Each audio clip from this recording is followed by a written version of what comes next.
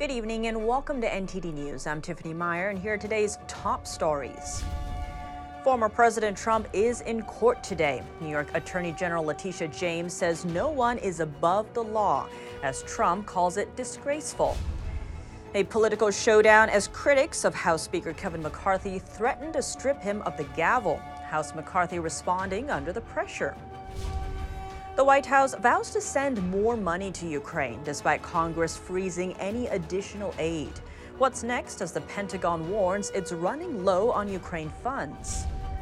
The governor of New York wants to limit who can come across the southern border. Hear why she's changing her tune. AI voice phone scams are big business for criminals, bringing in billions every year. We tell you why it's so easy for scammers and how to protect yourself. And NTD's Chinese beauty pageant has a winner, a human rights advocate. Find out what she and the other contestants have to say about true beauty.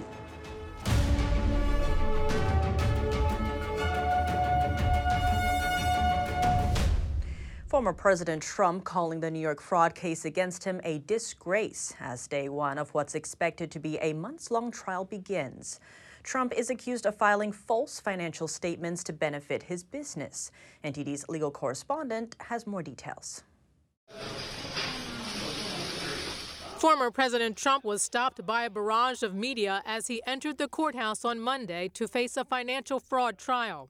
The New York Attorney General Letitia James has accused Trump and his sons of repeatedly filing false financial statements to inflate his net worth. This is a continuation of the single greatest witch hunt of all time. Dressed in a blue suit and tie, Trump said the upcoming trial was a scam. We have a rogue judge. We have a racist attorney general who's a horror show who ran on the basis that she was going to get Trump before she even knew anything about me. Monday started day one of a 3-month trial. Trump and his adult children are accused of repeatedly inflating property valuations on bank loan and insurance applications.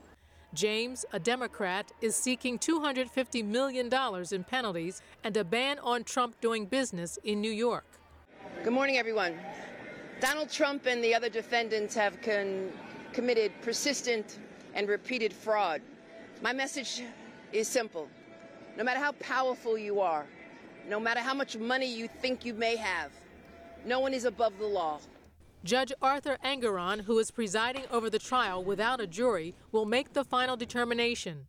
Last Tuesday, Engoron ruled on a major element of James' suit, deciding that Trump had overvalued his assets and committed fraud.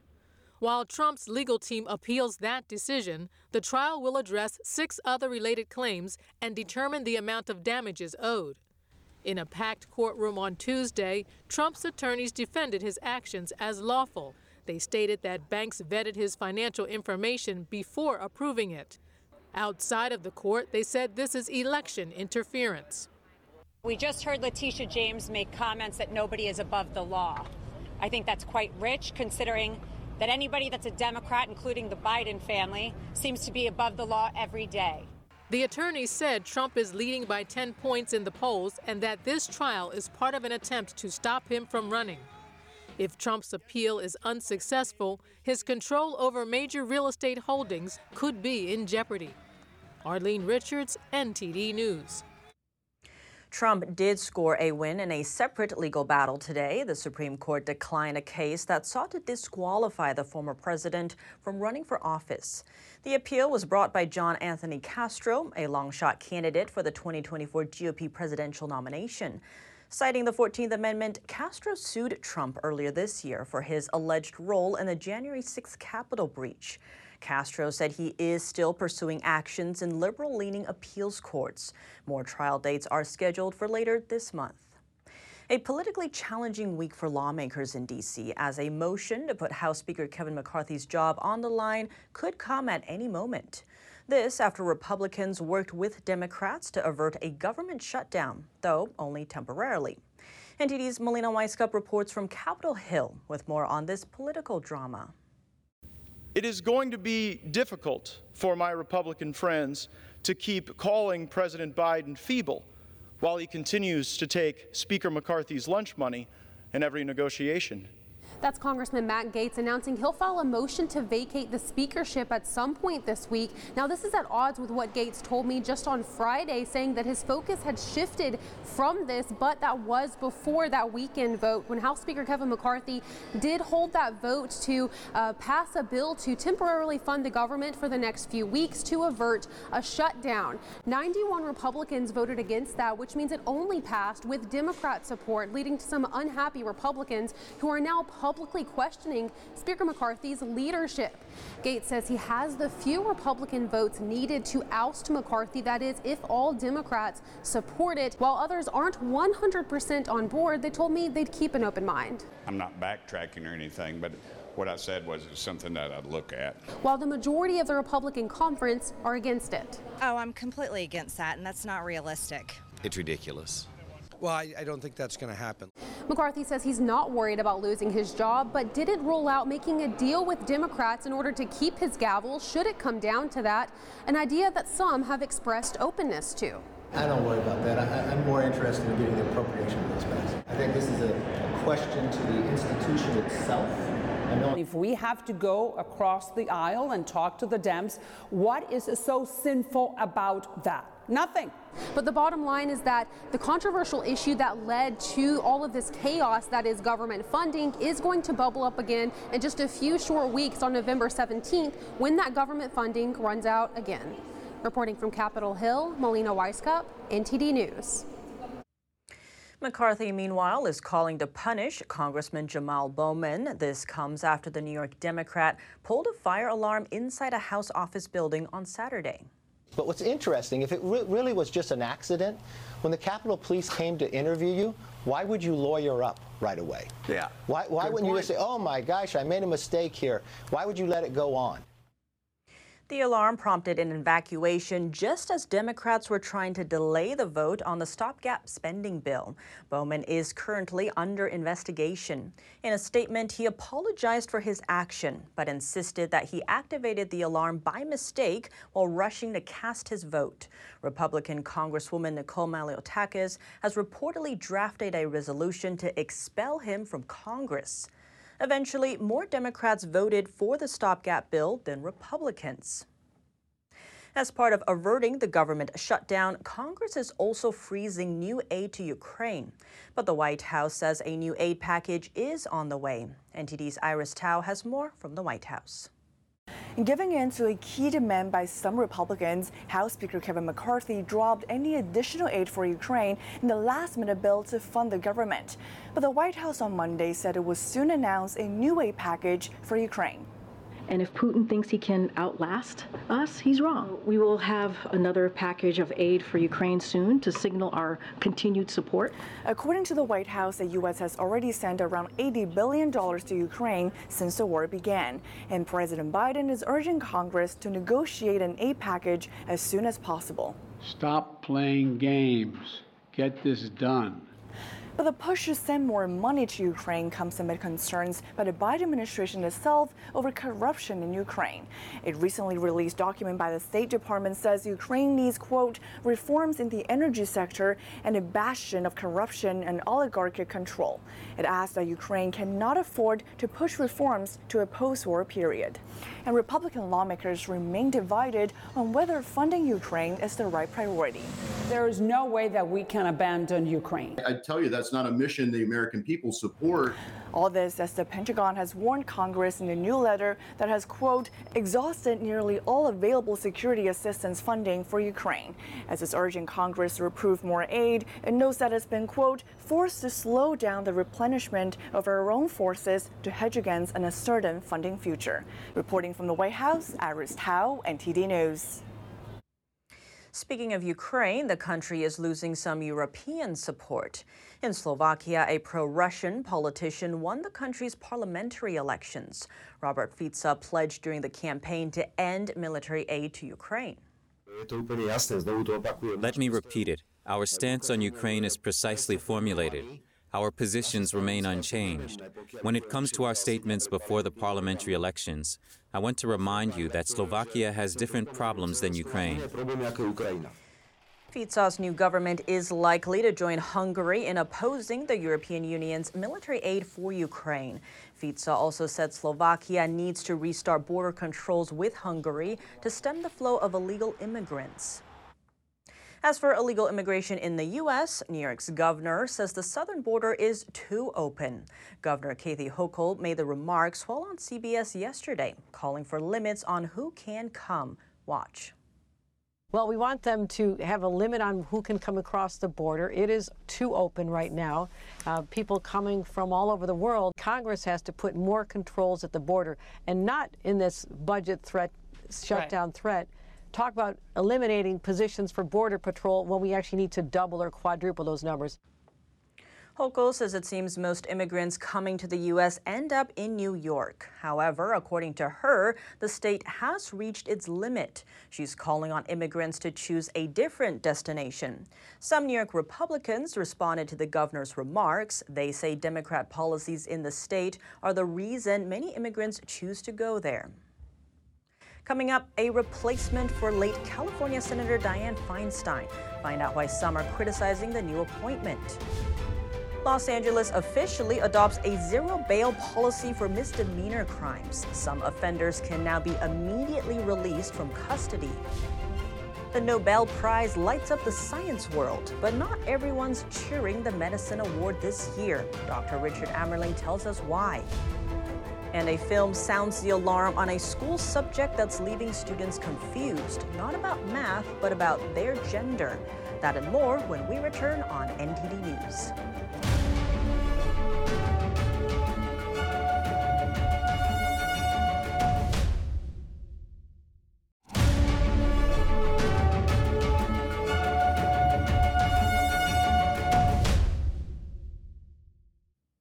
Welcome back. California is getting a new senator to replace late Dianne Feinstein. Some are criticizing the governor's choice, citing her current place of residence and scrutinizing her past roles. California Governor Gavin Newsom has selected LaFonza Butler to fill Dianne Feinstein's Senate seat. Newsom previously pledged to appoint a black woman for the seat if Feinstein couldn't finish her term. He's now making good on that promise. A political commentator for CNN on Monday pointed out that this decision won't make sense to some. Outside of San Francisco, this may not make sense. It seems, like it may seem like identity politics, sort of taken to an extreme. I mean, he really sort of announced in advance what the criteria would be, and those criteria didn't necessarily make a lot of sense. There's a lot of different ways to do your politics. That wasn't necessarily the best way from a governance standpoint. LaFonza Butler is also the president of Emily's List, an organization that helps elect Democratic female candidates who are pro-abortion. The president of Susan B. Anthony Pro-Life America commented on that, saying, "Today's Democratic Party stands for abortion anytime, for any reason, with no limits up to birth." The former director of Planned Parenthood, who's now a pro-life advocate, commented on the appointment, calling Emily's List a fundraising machine for pro-abortion political candidates. Others are saying that Butler doesn't actually live in California. This FEC filing appears to show her residence as Silver Spring, Maryland. Another screenshot taken from Butler's page on the Emily's List website states she lives in Maryland. The webpage didn't include that part as of Monday afternoon.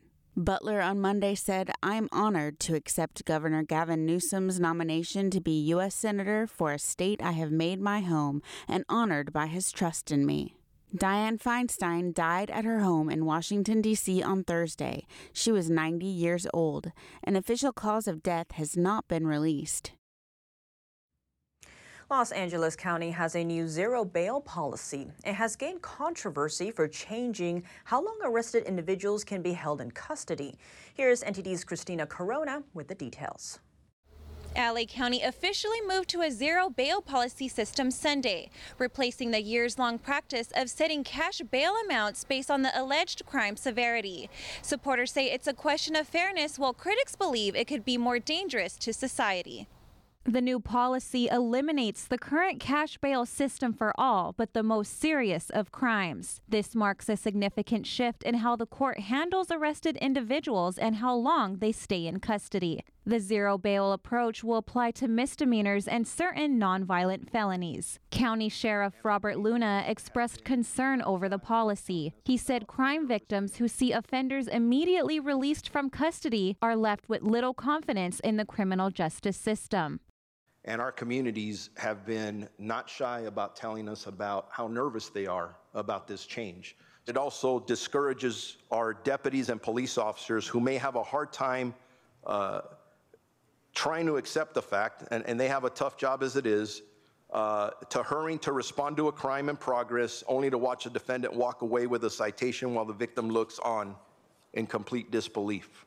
Most individuals arrested for nonviolent or minor offenses will either receive a citation and be released in the field or booked and released at a police or sheriff's station with orders to appear in court on a specific date for arraignment once they are actually charged with the crime. Arrestees who are believed to be a potential danger to the public or a flight risk will be sent to a magistrate judge. The judge will review the case and determine whether the person should be held in custody pending their arraignment or released under non-financial restrictions such as electronic monitoring. During their court appearance for arraignment, a judge can modify or cancel their release conditions. On Friday, 12 LA County cities, including Whittier, filed court papers in LA Superior Court requesting an injunction blocking the zero bail system being put into action, arguing it will harm public safety. It was unclear when that legal challenge will be heard. Christina Corona, NTD News, Whittier. Also in California, the state has repealed its controversial COVID misinformation law. The governor quietly signed the bill over the weekend. The bill in question is known as Healing Arts. Buried in the text is a one-sentence clause that nullifies part of a prior law, often dubbed the COVID misinformation law. Passed last year, that law allowed doctors to be punished for not following government directives on COVID-19 with their patients. It faced multiple lawsuits saying it violated the free speech rights. Repealing the COVID misinformation law was a late addition to the new bill. The main purpose is to set up a new unrelated program for physicians. And as COVID-19 swept the globe, researchers raced to find a solution. Now, 2 scientists are being recognized for their work on mRNA vaccines. NTD's Jason Perry has the details. On Monday, 2 scientists, Caitlin Carrico and Dr. Drew Wiseman, received the Nobel Prize in Medicine for their research leading to the Pfizer and Moderna COVID-19 vaccines. Specifically, their research focused on mRNA, which previously caused swelling in the body. Their developments reduced this inflammatory reaction and made mRNA more suitable for vaccines. Carrico, a Hungarian national, and Wiseman, an American, are professors at the University of Pennsylvania.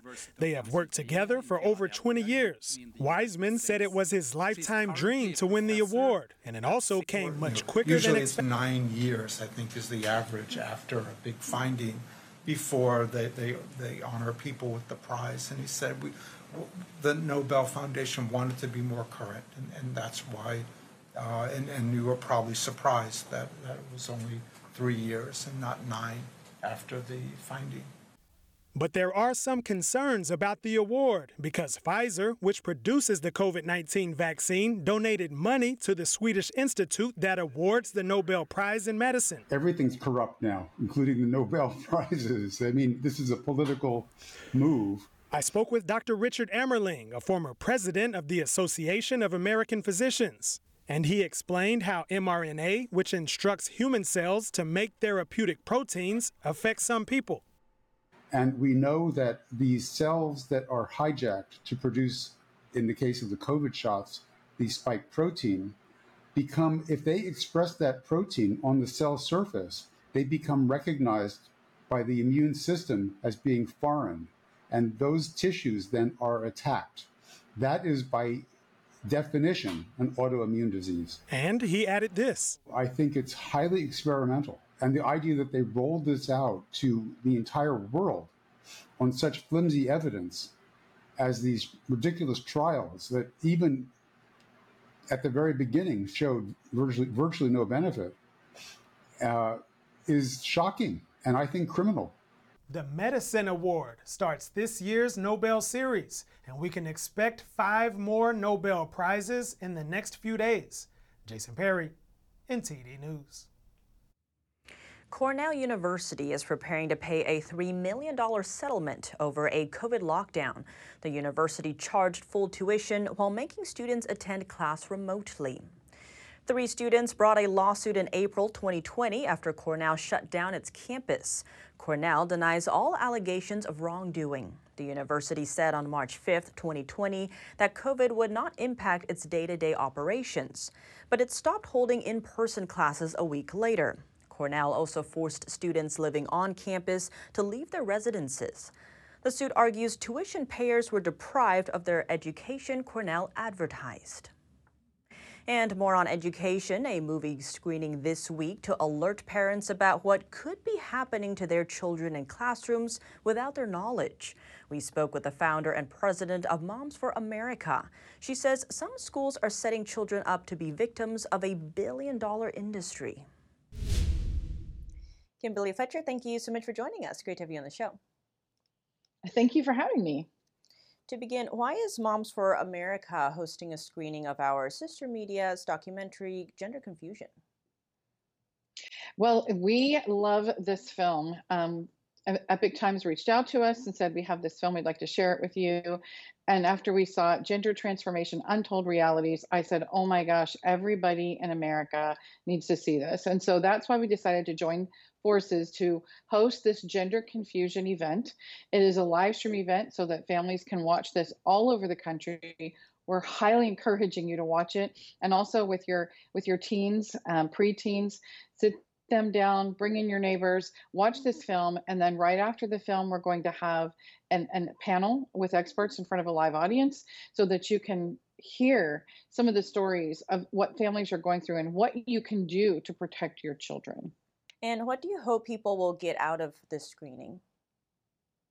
Well, what I'm hoping is that parents will be empowered and realize what it is that their children are being faced with every day and how they can prepare them for when they go to school. If they have these conversations, if people try to start convincing them that they aren't who they are, automatically start transitioning them, that they'll be able to know how to prepare their children and also how to prepare the parents, because Child Protective Services has been weaponized to a degree that I've never seen before. And they're actually going in and trying to take children away from the parents because they're not transitioning their children. The conversation needs to go back to, no, let's protect the children, let's teach real science, and let's not promote political agendas in the classroom or try and harm our children through our cultural platforms. And you mentioned parents there, but who is the target audience for this screening? It is actually parents, but we're encouraging parents to invite their pastors to watch it. Pastors, principals, school board members, teachers, everyone needs to see this film because it is so well done. It is a docudrama, so it has all the components of the documentary with complete facts that they can back up. But through the thread through the entire film is the story of one mother and her daughter and how this affected them in a very dramatic way. And I think when people see this, they'll realize that this is really a billion-dollar business that's set up to mutilate our children. It's being used as a political thumping post to convince our children to follow ideologies that are contrary to even science, let alone, a normal conversation. And then they will start to realize this is not okay. We're going in the wrong direction. We need to come back to the right direction. So yes, parents are the target audience. We're asking them to bring their teenagers, their preteens, and watch it with them, and then also share it with anyone who has influence over children in our society. And Kimberly, you mentioned going in the right direction. So what is your group doing about this rise in trans ideology, especially in schools? Well, we have created something called Gender Confusion booklet, which is why we titled the event Gender Confusion, because that's what they're doing, is they're confusing our children. So we're putting this booklet out there so that parents have the information, first, of what their children might be faced with, how they're doing this transitioning, using the schools as a platform to do that. We have created a different legislation. We have litigated. We have connected moms who have had their children. For instance, there was a mom in Maine who found a breast binder in her daughter's room. She took it to the principal. He sided with the counselor, the school counselor who gave this breast binder to her. She then went to the school board to address the issue, and then CPS, Child Protective Services, showed up on her door to investigate her parenthood. So these are the kind of things we can help connect these parents with legal entities, a lot of times pro bono, that will help them protect them from losing this. As far as legislation, we are fighting against some of these laws. California is not the only one that has crazy laws out there, but there is one specifically in California, HB 665, which is trying to emancipate children at 12 years old so that they can take the children away from the parents. The children can leave their parents and the protective nature of that. And then they can transition them, put drugs in their bodies, mutilate their bodies. And these are young kids. I mean, your frontal lobe isn't even developed until between 21 and 25 years old. That's a decision-making capacity of your whole entire body. So it doesn't make any sense whatsoever, and it's not appropriate to push these ideas and these questions and ideologies and this confusion in the hearts of children at a young age. So we also promoted the FCC standard bill, which is pretty simple. If you can't watch it on TV and you can't air it on the radio, you can't have it in the classroom. So we're working on purging all of these conversations out of the classroom and returning to a quality education where children are learning to read, write, real science, true history, and getting a good quality education. Sounds like a lot of things that would resonate with parents. So Kimberly Fletcher, thank you so much for your time. Thank you. When we return, taking a deeper dive into Trump's fraud case with an attorney who tells us what's at stake for the former president. That voice you recognize on the phone might not be your son. AI voice phone scams are big business for criminals, bringing in billions every year. We tell you how to protect yourself. And the iPhone 15 is overheating. What's causing the issue and what's Apple doing to fix it? Find out in a moment here on NTD News.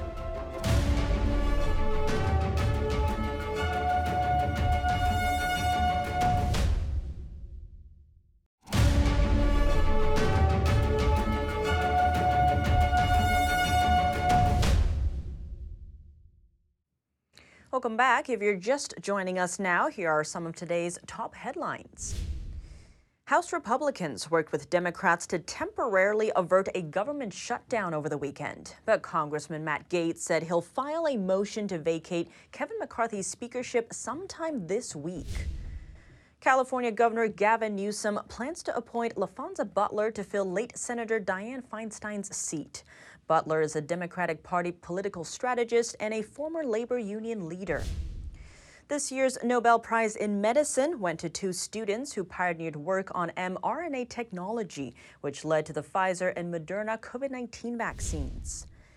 Day one of former President Trump's business fraud case kicked off in New York. The judge will decide on Trump's penalty after finding him liable for filing false financial statements to benefit his business. And for a deeper look into Trump's fraud case, we spoke with Jesse Banal from the Banal Law Group. Here's what he had to say. Jesse Banal, thank you so much for joining us. Great to have you back on the show. Thank you so much. It's always great to be here. Jesse, to begin, the judge has already ruled against the former president, finding him liable for fraud. What is left here for the judge to do, and how do we expect the defense to respond? Yeah, that's a great question. So, of course, the judge did enter summary judgment last week, which is really unfortunate, being that you only enter summary judgment when there are no material facts in dispute. And here, the proper valuing of, very famous real estate properties was very much in dispute. and really just shows that the judge did not understand the facts and the law involved, that he even entered summary judgment. And so to have a judgment for a trial here, I think was very, very unfortunate. I think it will end up being reversed in the long run. As to what needs to be done now at the trial is the judge is going to determine what the proper damages and remedies here are. And in a case like this, I think the unfortunate thing that we know from this judge is he's not interested in giving any side or giving President Trump a fair shake at all. He's already made up his decision. This at this point is just simply a show trial for him. And on that note, the press is allowed into the courtroom, and at some point today, the judge was seen smiling while sitting across from Trump. Some pundits are calling this unprofessional. Is this an angle you see Trump's defense team taking? Well, I mean, they should. It was the most extremely unprofessional thing I've ever seen from a judge to be involved in an extremely solemn moment in our judicial system. And now, the judge has ordered that Trump's business certificates for his New York companies be canceled. What's at stake here for Trump if his appeal is unsuccessful? Well, I mean, what they're trying to do is they're trying to destroy his businesses. Now, at the end, they're not going to be able to be successful. I firmly believe in that because there's simply no better businessman in the world, in my mind, than Donald Trump, and he is going to find a way, even through this all these problems, he's going to be able to find a way to make it so his businesses continue to succeed. Wow. Well, Jesse Bennell, thank you so much for your time. Thank you so much for having me. That voice calling you may not really be your son. AI voice phone scams are bringing in big bucks for criminals who easily clone the voices of children and trick family members into giving them money. NTD's Emma Shi tells us how to protect ourselves.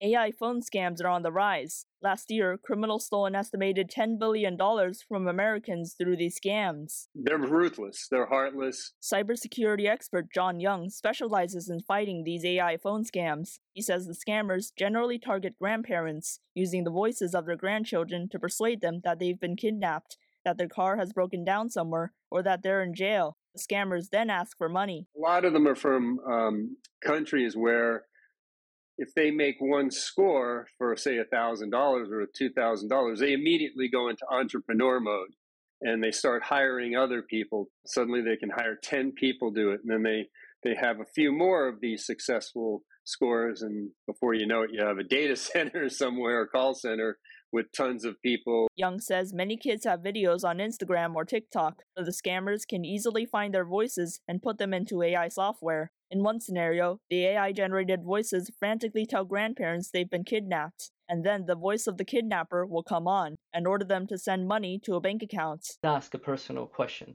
Ask, hey, where did we go on vacation last time? What was your childhood nickname? And if that is not what you're expecting, then this is most likely fraud. AI expert Martin Rand says this is one way to confirm whether that voice is real, if you can get the question in before the supposed kidnapper butts in. Another way is to plan in advance. My favorite thing is to have a security word. So one of the security words we used a few years ago was carrot. So if any of my kids were calling, and we felt like there was something off, we would just ask them what their security word. Tech entrepreneur Dan Martell says people should also trust their gut. If the person on the other end doesn't seem real, they probably aren't. Emma Shi, NTD News. Apple's newly released iPhone is hot, possibly in more ways than one. Some users are reporting that iPhone 15 models have an overheating problem. So what's causing the issue and what's Apple doing to fix it? We spoke with NTD Business's Don Ma for more. Don Ma, thank you so much for joining us. Yeah, always great to be here, Tiffany. To begin, just how hot are iPhones getting? Yeah, so the iPhone 15s, right? There's been complaints that they're actually getting too hot to handle. Now, in some cases, it could actually get hotter than 100 degrees. The highest I've seen in some tests, people have actually gotten the iPhone 15 to reach 122 degrees Fahrenheit. Some are complaining that simply making a phone call or using popular apps like Instagram will cause the phone to heat up. And actually, enough users have complained that Apple acknowledged the issue. That is wild. Is there any other word on what's causing this overheating? Yeah, there's a few theories out there as to why this is. One of them is that the iPhone now is made out of a new titanium case design, and this design maybe has less mass to absorb the heat, and some are also saying that titanium is a poor conductor of heat, so it's making it difficult to get the heat out of the phone. Some are also saying that it could be the new USB-C charging port in the phone that's causing this. So Apple's response to all this is that no, the heating trouble isn't related to the titanium case. It says that titanium shells actually result in improved heat dissipation. Apple also dismissed speculation that the overheating problem might be tied to the USB-C port. So a lot of theories out there. And so it sounds like Apple is acknowledging this, but what are they doing to fix this problem? Yeah, so Apple says that they've identified a few conditions which can actually cause the iPhone to run warmer than expected, including that potentially the device may feel warmer during the first few days after setting up or restoring the device because of increased background activity. And the company also said Saturday that it is working on an update to the operating system to prevent the devices from becoming uncomfortably hot. And the company is also working with apps that are running in ways causing them to overload the system. Apple said that Instagram is updating its app to prevent it from heating up the device. Other apps are still in the process of rolling out their updates. But the company actually didn't specify a timeline for when its own software operating system fix will be issued. But of course, Apple expressed confidence that the overheating issue can be fixed quickly with the upcoming software updates because, of course, it doesn't want the issue to impact their sales. And another thing, the company says that the issue is not a safety or injury risk and will not impact the phone's long-term performance. Sounds like we might be seeing some heat protective gloves on the market. Well, Don Ma, thank you so much for joining us. Yeah, as always, pleasure to be here, Tiffany. Coming up, Taylor Swift, Blake Lively, and Ryan Reynolds' attendance at MetLife Stadium were some of the biggest highlights yesterday. But how did the actual games go? And Miss NTD 2023 has been crowned. Find out who won the contest, how she displays her inner beauty, and how contestants hope to bring their beauty to the world.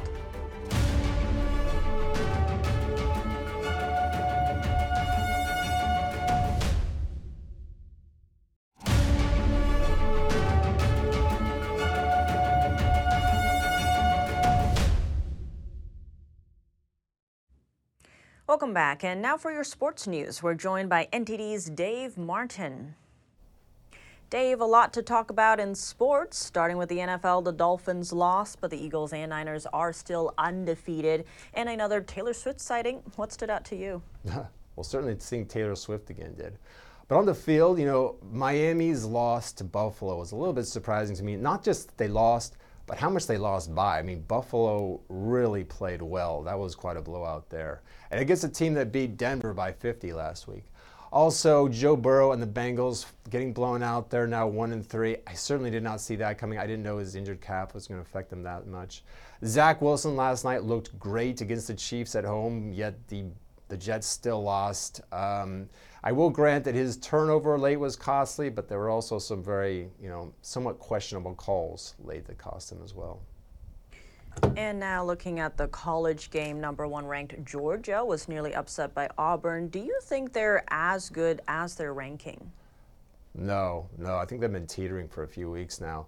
They beat South Carolina at home by only 10 points a couple weeks ago. But when you're the two-time defending champs, voters will overlook that. If I did like a starting top 5, I would probably have, based on just this year, it would probably be Texas, Michigan, Ohio State, Penn State, then either Washington or Florida State. Georgia's going to get better, but I think they've got a lot of pressure on them right now. They're the two-time champs. They're the ranked #1. That 22-game winning streak also, it can take a toll on the players, I think. And now moving to NBA news, there was another big trade yesterday as two-time All-Star Jrue Holiday was traded to Boston. Do you think this makes them the favorites to win the title? Well, I think it puts them right back up there with Milwaukee as the favorites in the East anyway. I mean, Milwaukee just went out there and got Damian Lillard. Was this a response to that? Probably. Jrue Holiday is a great player. He's only a two-time All-Star, but he's such a good defensive player. I don't think the average fan sees that he has to guard the other team's best offensive player every game. Now, what would be very entertaining is if he had to guard Lillard in the playoffs if Milwaukee and Boston meet in the conference finals. That would be quite a series. Of course, both would have to get past Miami first. And now shifting gears to baseball, the playoffs start tomorrow. You've actually said predicting the baseball playoffs is more difficult than any other sport. Why is that?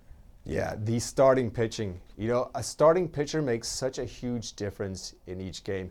Yet you can't pitch your same starting pitcher every day. I mean, it's like once every 5 days. Yet they play every day. So you've got to have a deep starting rotation. But of course, then in the playoffs, since with all the off days, you only need like 3 to 4 pitchers, so that gets kind of negated there. I mean, also certainly where the ball goes off the bat, nobody knows when it happens. I mean, only maybe the best hitters like Tony Gwynn could have predicted that. But as far as for predicting, I usually go with like past playoff success. So I have Atlanta beating Houston for the title this year. Well, thanks for joining us, Dave. Thank you, Tiff. The first Miss NTD has been crowned after rounds of selection and a search around the globe. Our network discovering that one true beauty, excelling not only in appearance but also inner virtues. NTD's Arlene Richards has late details. At NTD's Global Chinese Beauty Pageant on Saturday night, the big moment that all have been waiting for. The winner of Miss NTD 2023 is number 11, Cynthia Sun brings home a $10,000 cash prize, a set of 18-karat jewelry, and a critical mission. As a human rights and diplomacy researcher, she heard many accounts of women being persecuted for their faith. My goal is to uphold their universal rights through government advocacy and awareness campaigns. Why host a beauty pageant now? The event aims to drive a return to pure beauty, one that's inseparable from inner values. So contestants were judged on both appearance and the 5 virtues of morality, righteousness, propriety, benevolence, and faithfulness. What I love about this beauty pageant is that NTD focused on traditional women values and Chinese values, which I think is so important.